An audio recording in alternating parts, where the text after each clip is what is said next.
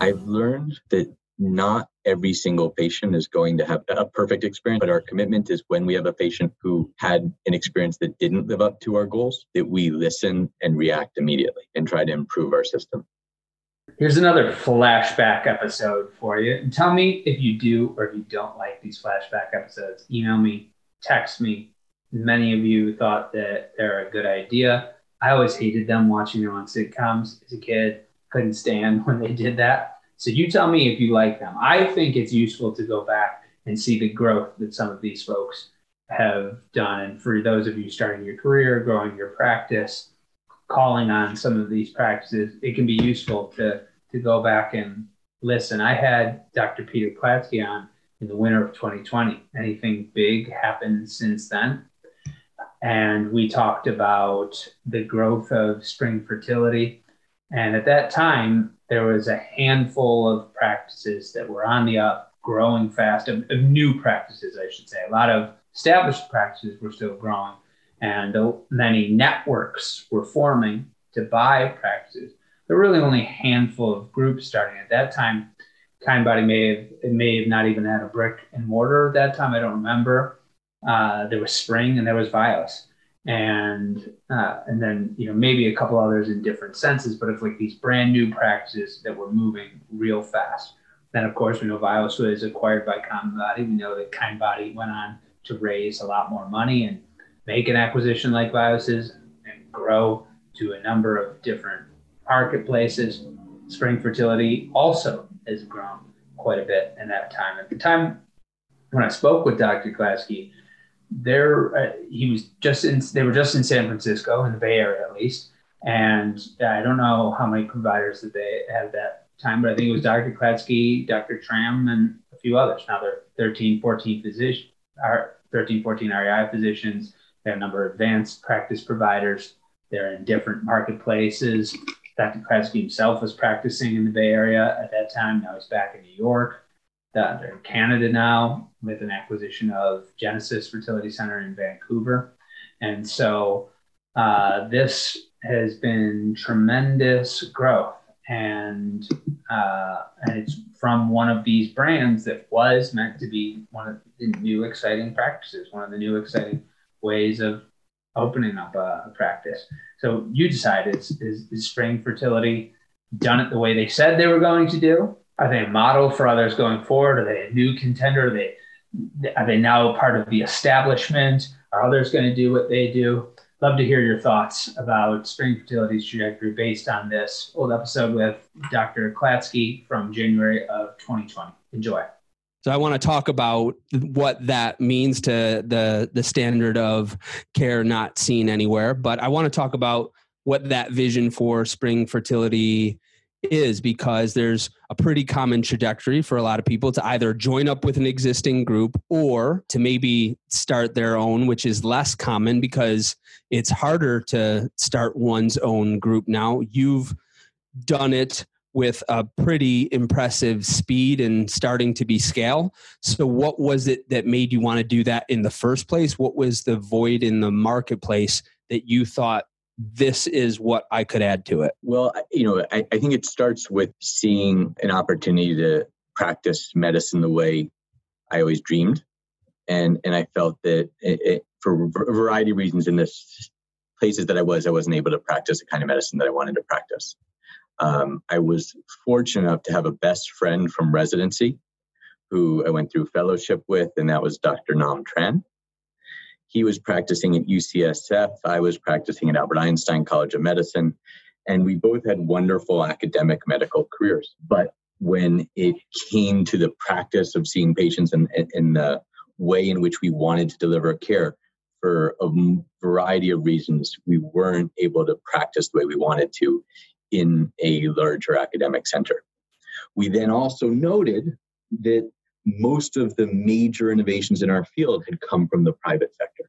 And so they had come from people who came before us who we were fortunate enough to follow, people like Bill Schoolcraft and CCRM, where he worked with one of our partners now, Dr. Deb Minharas, who's brilliant and amazing. People like Richard Scott, who really, really innovated people like Ana Cobo and her colleagues over in Spain. And so Nam and I woke up and we said, gosh, the really big game-changing innovations in our field seem to have come not through NIH funding, which is meager to absent in our field, or at least in the IVF component of our field, but we're coming from the terrific world-class private fertility centers that invested their own money and time into research and development. So there was a combination of one, we could leave academic medicine and still provide the cutting edge care and actually provide it in an even more cutting edge and even more rapid way. We could control the kind of research that we wanted to and try to push the field forward, one. And then two, from a patient experience standpoint,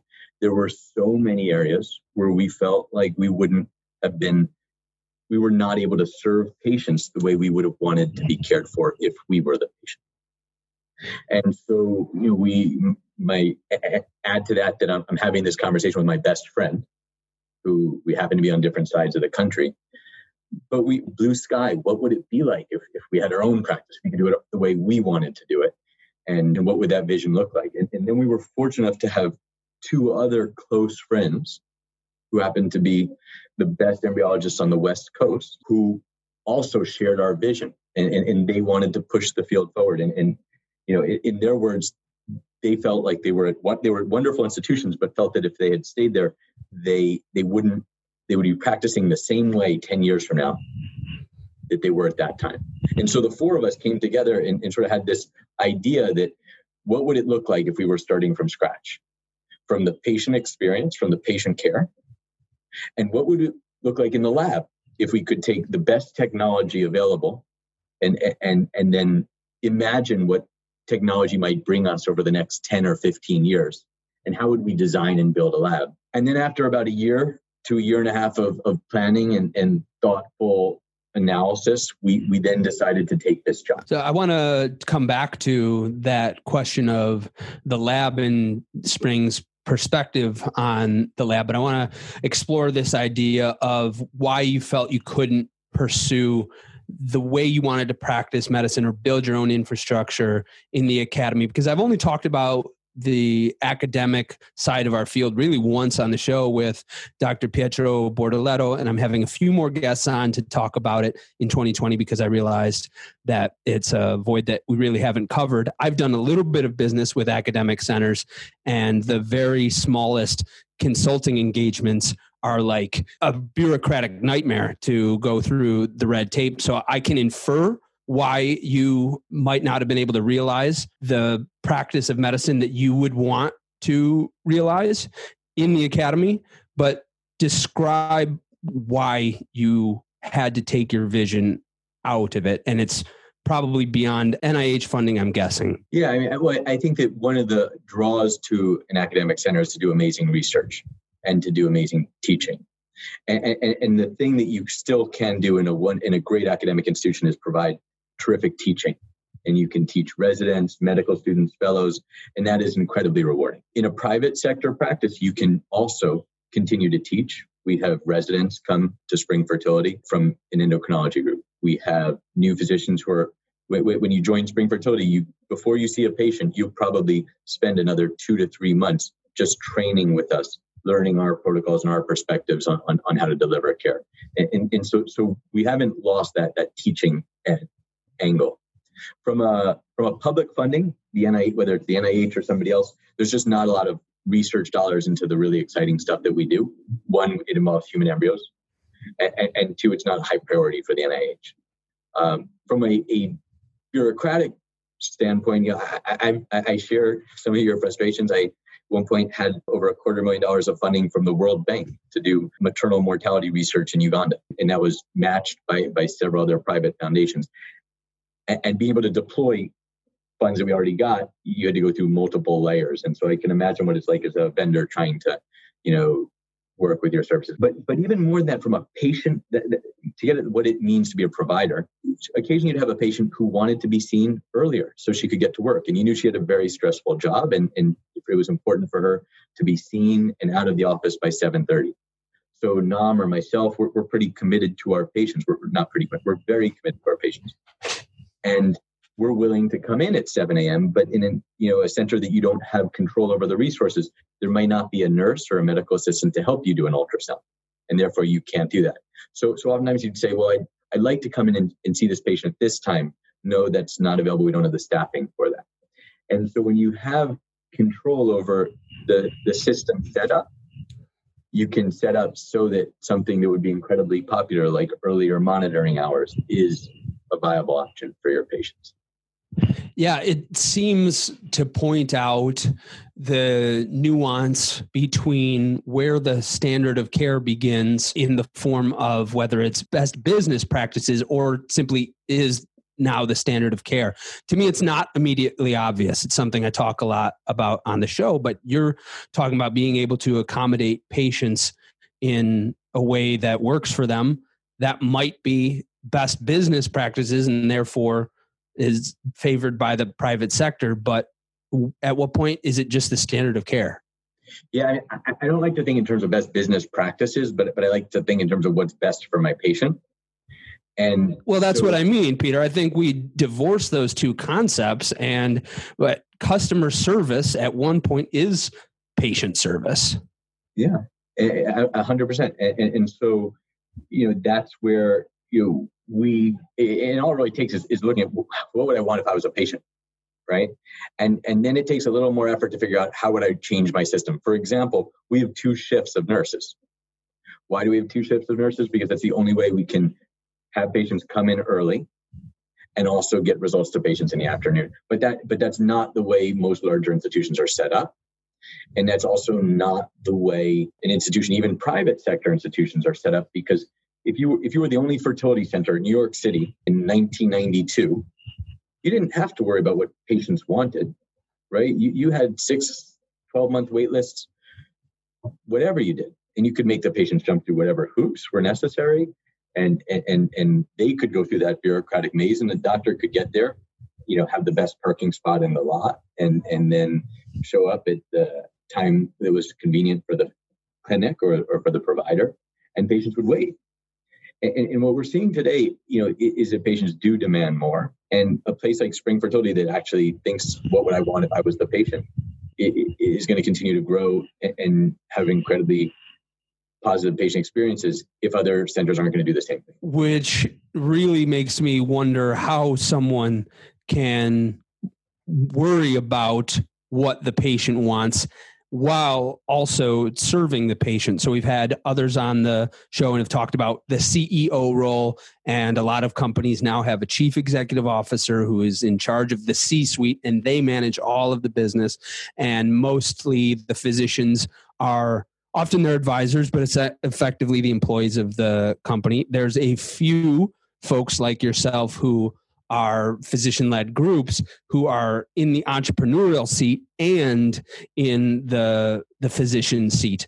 So you didn't have to worry, or a physician didn't have to worry about what patients wanted in 1992. You, Peter Klatsky, very much do. And you also have a patient caseload. You have to do retrievals. You're still an REI within the practice group, as well as being an entrepreneur that leads the vision and the scale and the future value of the group. How are you able to do both things at the same time? Because I'm just running a client services firm and it ain't freaking easy. How do you manage it? Not alone. And so I focus during the day from 7 a.m. until 6 p.m. I focus entirely on my patients.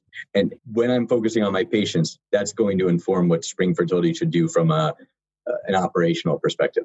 I'm lucky that that no part of Spring has been Peter Klatsky alone at all. I have the best partner in the world, Dr. Nam Tran, who is the smartest person I know. And in addition to being the smartest scientist and physician I know, he's also the best operational leader that one can have. And we were very fortunate early on to hire really terrific people. So we have a chief operating officer who is excellent at taking our vision and in managing the day-to-day operations. We just hired an amazing woman who is running our VP of operations. And she came from DaVita, which is a large healthcare organization where she takes a lot of the structure and organizational stuff And so, between Daryl and Marin, and then we've got an array of additional folks who we have both given direction to and who we trust to carry out that direction and trust to check in with us. So we have weekly check-in meetings. And when Nam and I are seeing patients, we're getting feedback so that we know how to adjust operations, right? When I'm seeing patients and I hear somebody's frustrated about something, we respond not, in a month or in 2 months, we respond that day. And our team is all motivated. So the other important thing is to make sure you have a happy team and that you empower those people. So we were so fortunate to hire Dr. Deb Minharas, who is now the co-medical director of Spring Fertility and oversees medical operations and process on par alongside of Dr. Tran, of Nam Tran. And so the way we do it is not, or the way your question was sort of, well, Peter, how do you do it? I don't. We have an amazing team that together functions really well, and we complement each other. And what we share also is a vision for how to be. Everybody who joins Spring wants to deliver the best service for their patients. And we define services in equal parts, patient experience and clinical outcomes. And everybody knows that second best isn't good enough. And so we're united by a desire to deliver the best experience for our patients, the best care for our patients, and a desire to be the best at that. And then we hire wonderful people. We hire people who are effective operationally, but also fun to hang out with. And so we have a great time hanging out. Tonight, I'm going out to dinner with all of the providers. And we've got a dinner for 8 with some of our key management people and the providers. And it's going to be our end of year last physician meeting. We have a physician meeting every month. Everybody has an equal weight. Everybody has an equal say. And we take feedback, whether it's from our patients or our teammates, other physicians, incredibly seriously. If you join Spring, and now we're 7 physicians, if you join Spring and you have a suggestion for something you think we can do better, we want to hear it, right? We don't want somebody else to come up with that idea. And we want to make sure that we hire the best docs and that we keep those docs and that we make sure they're happy. And in California, there's no non-competes either, right? So it is all about making sure your team is empowered, you have the right people, and everybody communicates well. And so a lot of hard work, right? A lot of late hours. But I think the thing that's you allowed Spring to effectively scale thus far has been a team of people who all complement each other. It started with 2. How does your skill set and Dr. Tram's skill set, where do they overlap and where do they diverge? Usually this is where I would make a joke and say that I'm better looking and more charming, and that he's good at managing the plantings around our office and some of the wires that sometimes get tangled. But all kidding aside, that's a total joke. I think that Nam is and has been the smartest guy in our field for as long as I've known him, and he's just one of the smartest people I've ever met. And I'm comfortable enough to recognize that, and confident, or smart enough to recognize that, and confident enough to let him run most operational practices, and not feel threatened by him saying, "Hey, I think we should do it this way," when I've been doing it a different way. I think that there are areas where I have strengths that maybe complement areas where he's not quite as strong. And both of us, if we had to argue over everything, or if we had ego around who would get to do this or who would lead that, it would just slow us down and get in our way, and it would affect our relationship. We really also like each other. So even though we're quite different, but because we like each other, it creates an environment where the nurses like working with us because we're going to be having more fun. We're going to probably be making fun of each other, and we're going to be supporting each other. And we're never going to worry about who took more calls or who did a little bit more work on one thing or another. We're both trying to make sure we're not holding the other person back. And then when you have that environment and you bring in somebody like Deb Minharas, Zaya Harris, these are incredibly brilliant physicians who are also committed to that same vision, give patients the best clinical experience possible. And one of the most amazing things that I've experienced, and then on the lab side, we're led by just an amazing team of embryologists. And there's two married embryologists who we started with, Sergio Vaccari, Simona Torcia, and they just deliver the best, not only the best quality work and constantly trying to push the envelope for innovation and to improve outcomes, but they also create an environment in the lab that is a wonderful place to work. So we're able to attract and retain top embryology talent. But I think if I were to shorten it and try to make it more concise, NAM manages detailed operating protocols. And I probably manage some of the vision, voice, and am very attentive to the patient experience. When you are growing a fertility practice fast, you need the best that there is. And the best that there is that I'm hearing from half of the fertility centers on this continent is EngageMD. With regard to the informed consent, the pre-treatment education, and the workflow assistance that EngageMD software provides, EngageMD is over and over again something that I hear from clients and from you all at ASRM and in meetings of how useful it's been for staff, how useful it's been in improving patient satisfaction, because the patient gets to go through the modules on their time. That makes their care with you, their time with you, personalized, and you have a much more defensible informed consent, because you can see people were watching these modules. They had the time to do it. They agreed at these different phases, and you don't have to track down all this paperwork, all the time that you save your staff, how you make them more efficient and improve the satisfaction of the patient. That's part of the standard of care. The patient has to go through paperwork. If they have to do all the education on themselves, if they're a deer in their headlights, in their interactions with you. Is that the highest standard of care? EngageMD improves these things, and you can get on board with EngageMD if you're among now the minority that are not, by going to engagemd.com/Griffin. You get a free workflow assessment from the EngageMD team, and you'll also help to create more inside reproductive health content, because you let a sponsor know that this is one of the places that you heard them on. You heard them from the show, you heard them from me, but it's an advantage to your team, and it's most necessary if you're growing fast. It's a competitive advantage. EngageMD.com/Griffin. Now back to this conversation with Dr. Peter Klatsky. Spring is often known for its vision for the lab, its functional outlay of the lab, and looking at the lab very differently from how IVF labs have been structured in the past. When people say that, what are they referring to? Well, there's a lot of things we do uniquely in the lab, but the flow in our lab is extremely efficient and designed to prevent minimal movements and to minimize any risk to embryos or eggs.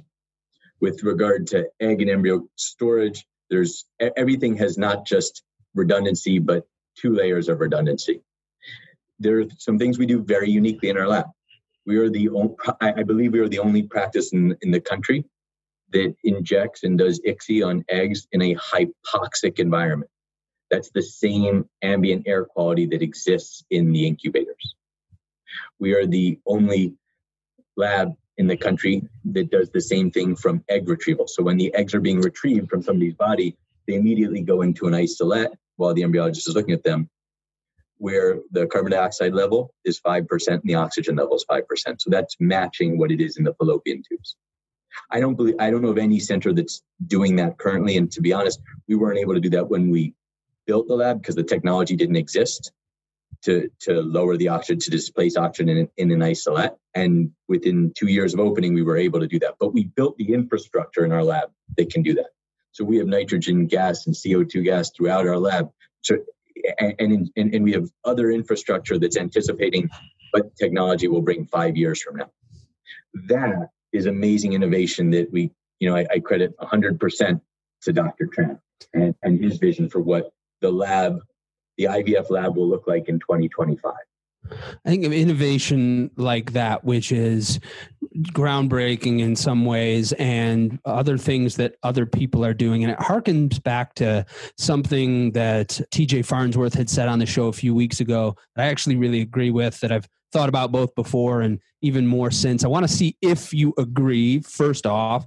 If you don't, why? And if you do, what do you think can be done about it? But his sentiment, with coming from the oncology field, was that there is less peer-to-peer sharing of best operations practices, of best practices, both from a business and clinical setting. And I really do see that, Peter. I really see it from independent owners, especially, I think, where everybody feels like they've got the secret sauce.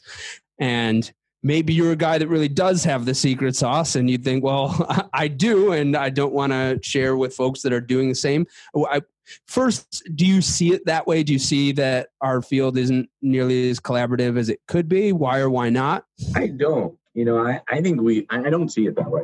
And I'm sad that TJ doesn't feel that way. It feels that way.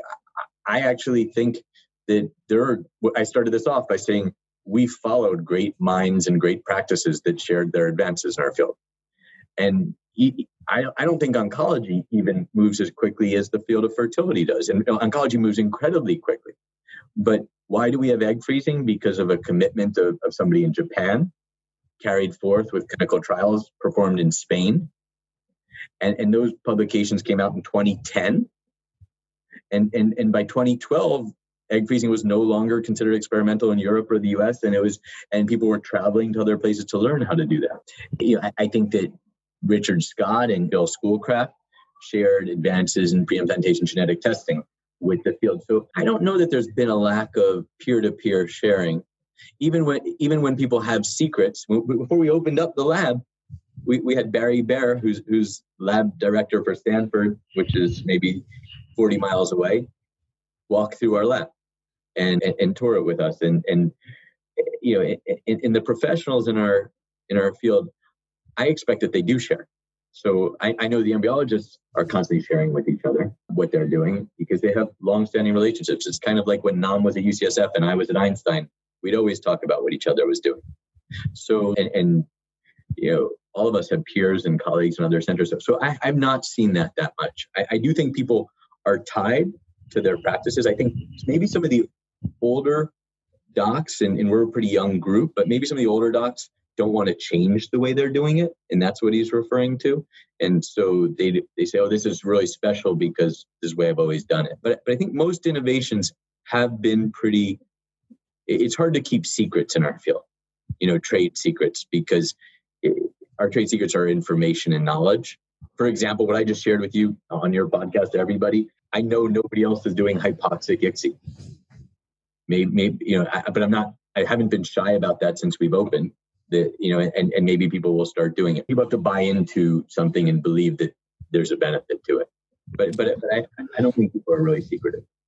I see both sides. I definitely see enough examples of both. And perhaps you're right that there is an age difference. I think there's probably a practice structure difference. The people that I see sharing are the people that you mentioned, plus yourself, plus TJ. The people that are growing groups pretty quickly and adding a lot of new things tend to share. And then there are probably another class of folks that they want to hold on to their piece of their particular market. And I often find those folks are reluctant to talk to the folks across the street or have nice things to say about the folks across the street, or reluctant to meet with them or join some of the broader groups. And so their embryologists do. And that's where, so if they're acting that way, that's what's silly. Like, they may not be, but your embryologists are. When your nurses are at ASRM, they're sharing. Yeah. And your junior docs who both went through fellowship together are sharing with each other. So that's where we try not to be, we try to have good collegial relationships with everybody, and we always want it. And the great thing about our field is it doesn't stand still. So what is amazingly cutting edge today, in 5 years, 4 years, may be standard of care, and you'll have to continually move the needle. And that's where, to really, really keep growing, you're going to have to attract and keep the best people who all have that future in mind and all want to move the field forward so we have better patient outcomes, so we can provide a better patient experience. And I guess that part you need to really give voice to your new hires. So that doc who is straight out of fellowship, hey, maybe that's the person who's going to be Richard Scott or Bill Schoolcraft, in 20 years. So listen to the suggestions that they have and that opportunity.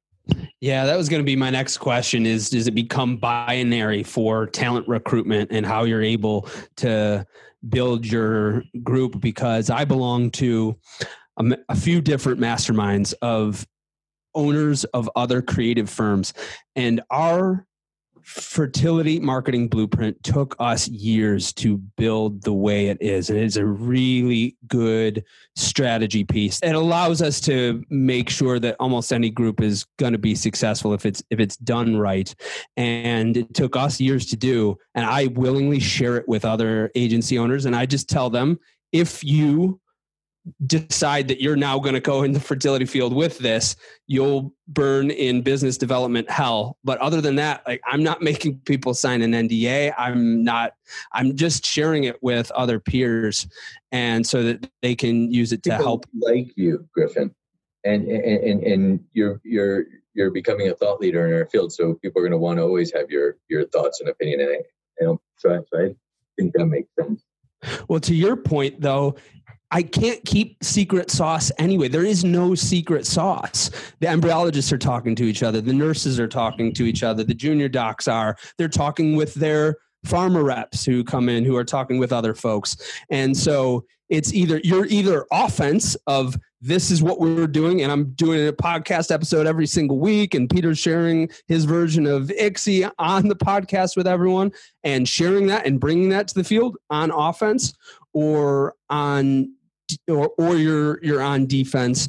And I'm starting to see the folks that are struggling with that. But to me, it's binary. There is no maintaining the secret sauce. You've talked about how you are building a team based on that ethos.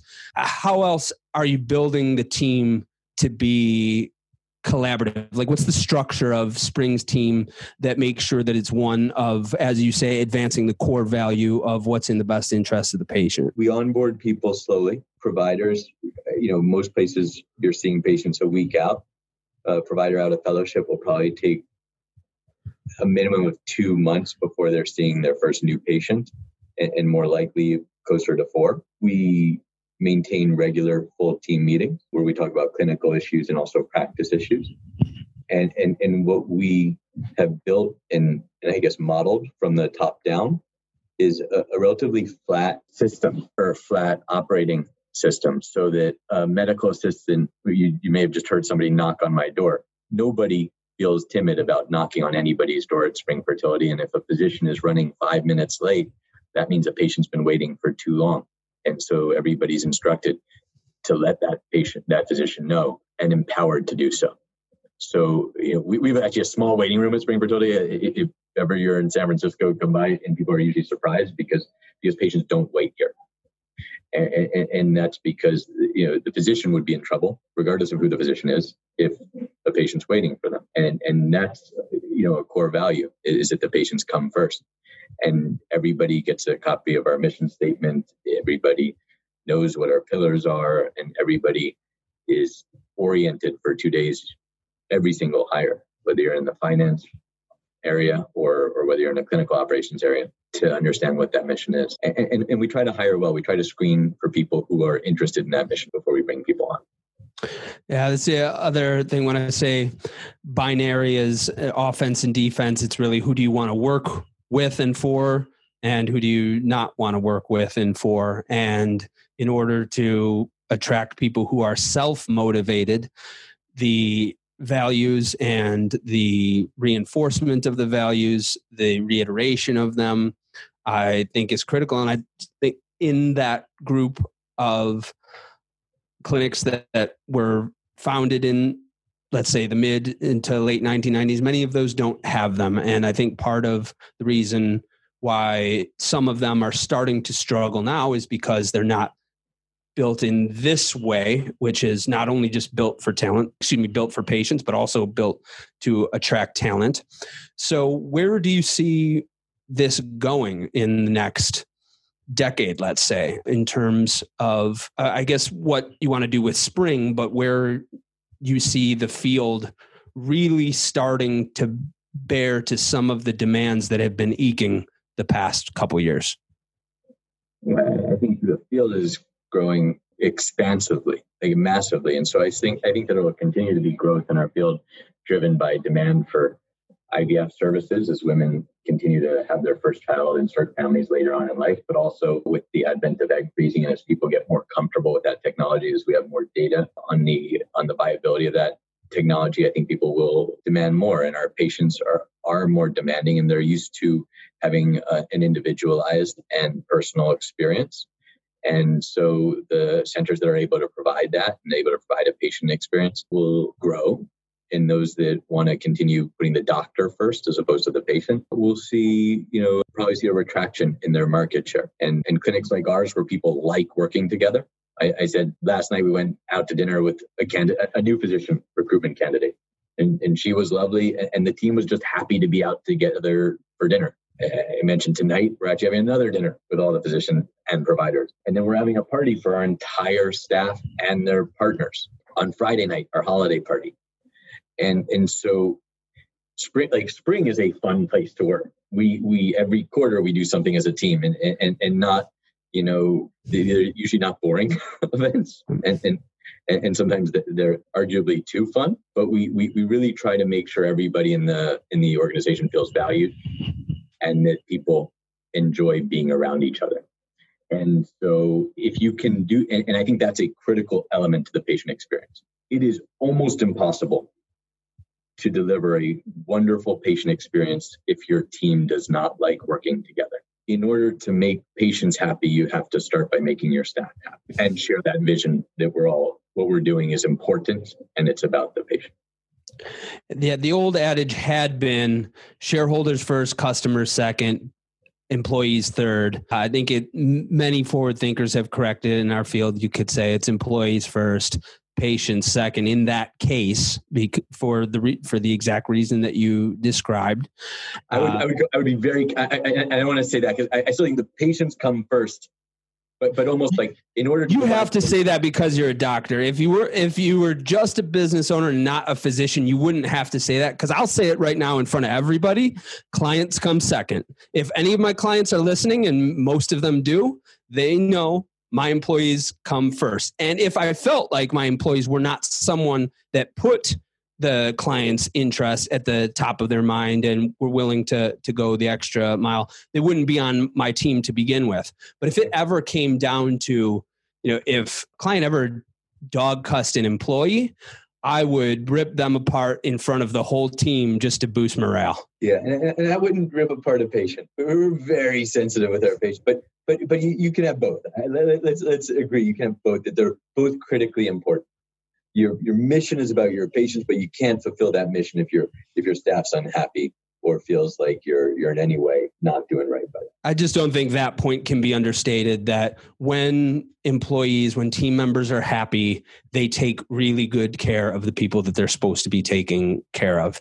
And that's true in medicine as well as client services. I wasn't going to ask you about this. It wasn't on my list, but I do want to talk about your endeavors for social good, particularly in Uganda. One of the reasons why I started my own company is because I want to be a philanthropist. But for me, they're very much separate. I guess that my business is what I do to make money so that I can give money to the organizations that I care about. We're not like Tom's Shoes, where we're selling a pair of shoes and then another pair goes to the individual in need. For you, are your endeavors for social good very much infused with Spring, or is Spring a business venture that helps you to contribute in the ways that you want to? Well, I think it's all infused. So first, Spring is about providing really excellent care to people on a really important level. So if you're an infertility patient, been trying for the last 12 months to get pregnant, and every period feels like a wound and a stabbing, insult and pain and injury, then providing sensitive, compassionate fertility care, is a social good in its own right. Helping somebody preserve their future fertility and their options and empowering them to go on their next date and not feel stressed like it has to be the guy they're going to marry, for somebody who's going to freeze eggs, is a social good. So I feel like I'm so fortunate that the business or profession that I'm in, just doing my job is a social good. Now I'm passionate also about just reproductive health globally and reducing disparities in care. And so the Mama Rescue program that I started in Uganda was really successful. And we were funded by the World Bank, by UNICEF. And I basically had a decision to make whether I was going to get out of the fertility space and go full-time into the nonprofit space or go all into the fertility space. And I chose the latter. And the way we sort of marry those two things right now is that Spring Fertility is actually making a donation, sort of like Tom's Shoes. And so we make a donation for every person we get pregnant to Spring Fertility. Last month, we authorized a $24,000 payment to the organization that's running Mama Rescue. And that will provide for every pregnancy. We provide for 2 women in rural Africa to get an emergency transport in the event of an obstetric emergency, and to transport 10 women to a health center for skilled obstetric care. And we do that with every pregnancy achieved at Spring. And so that's where we get to marry, helping women who can afford advanced reproductive technologies, advanced reproductive care in the United States, with women who are no less deserving in an environment, in an area with far fewer resources, and try to connect those two worlds through our shared humanity. And that's something that's been important since we started. I mentioned that Nam Tran is the smartest person I know. He came to the United States as a refugee. Like, my God, like if Donald Trump was president, 40 years ago, we might not have had the benefit of having somebody like him in our country. And so we still believe in that shared humanity and that shared reproductive health. I know I sort of pivoted off onto politics, but I like to. But we're real, and Spring Fertility is real. And frankly, like I'm disgusted with our current administration. And as a CEO of a company or as a founder of a company, I probably shouldn't say that, but I don't care. Because it's reproductive health, right? And that's what we're passionate about. And so we're passionate about helping improve the lives of women, both in our own community. And if we can tie those lives to women who are deserving and caring and underserved, we want to. And so that's what we do with every pregnancy. We actually support access to skilled obstetric and antenatal care in Western and Central Uganda. Right? How do you want to conclude with our audience of how Spring Fertility is going to build this new standard of care that's not seen anywhere? I hope that we continue to have great feedback from our patients. I've learned that not every single patient is going to have a perfect experience, but our commitment is when we have a patient who had an experience that didn't live up to our goals, that we listen and react immediately and try to improve our system. Right now, I think we deliver amazing care, and I hope that we can continue to hear the kind of feedback from patients that they have pregnancies quicker, that the experience is less uncomfortable and more empowering. And if we can continue to do that and continue to empower our patients, provide a more comfortable, compassionate, and efficient experience, and those are words that don't always go together, that Spring will continue to grow. It will continue to grow in the Bay Area and as well as new geographies. And anybody who's interested in that mission should give me a call or send me an email, because we are hiring. New geographies. Watch out, folks. They're coming to your town. Dr. Peter Klatsky, thank you very much for coming on Inside Reproductive Health. Thank you. You've been listening to the Inside Reproductive Health podcast with Griffin Jones. If you're ready to take action to make sure that your practice thrives beyond the revolutionary changes that are happening in our field and in society, visit fertilitybridge.com to begin the first piece of the fertility marketing system, the goal and competitive diagnostic. Thank you for listening to Inside Reproductive Health.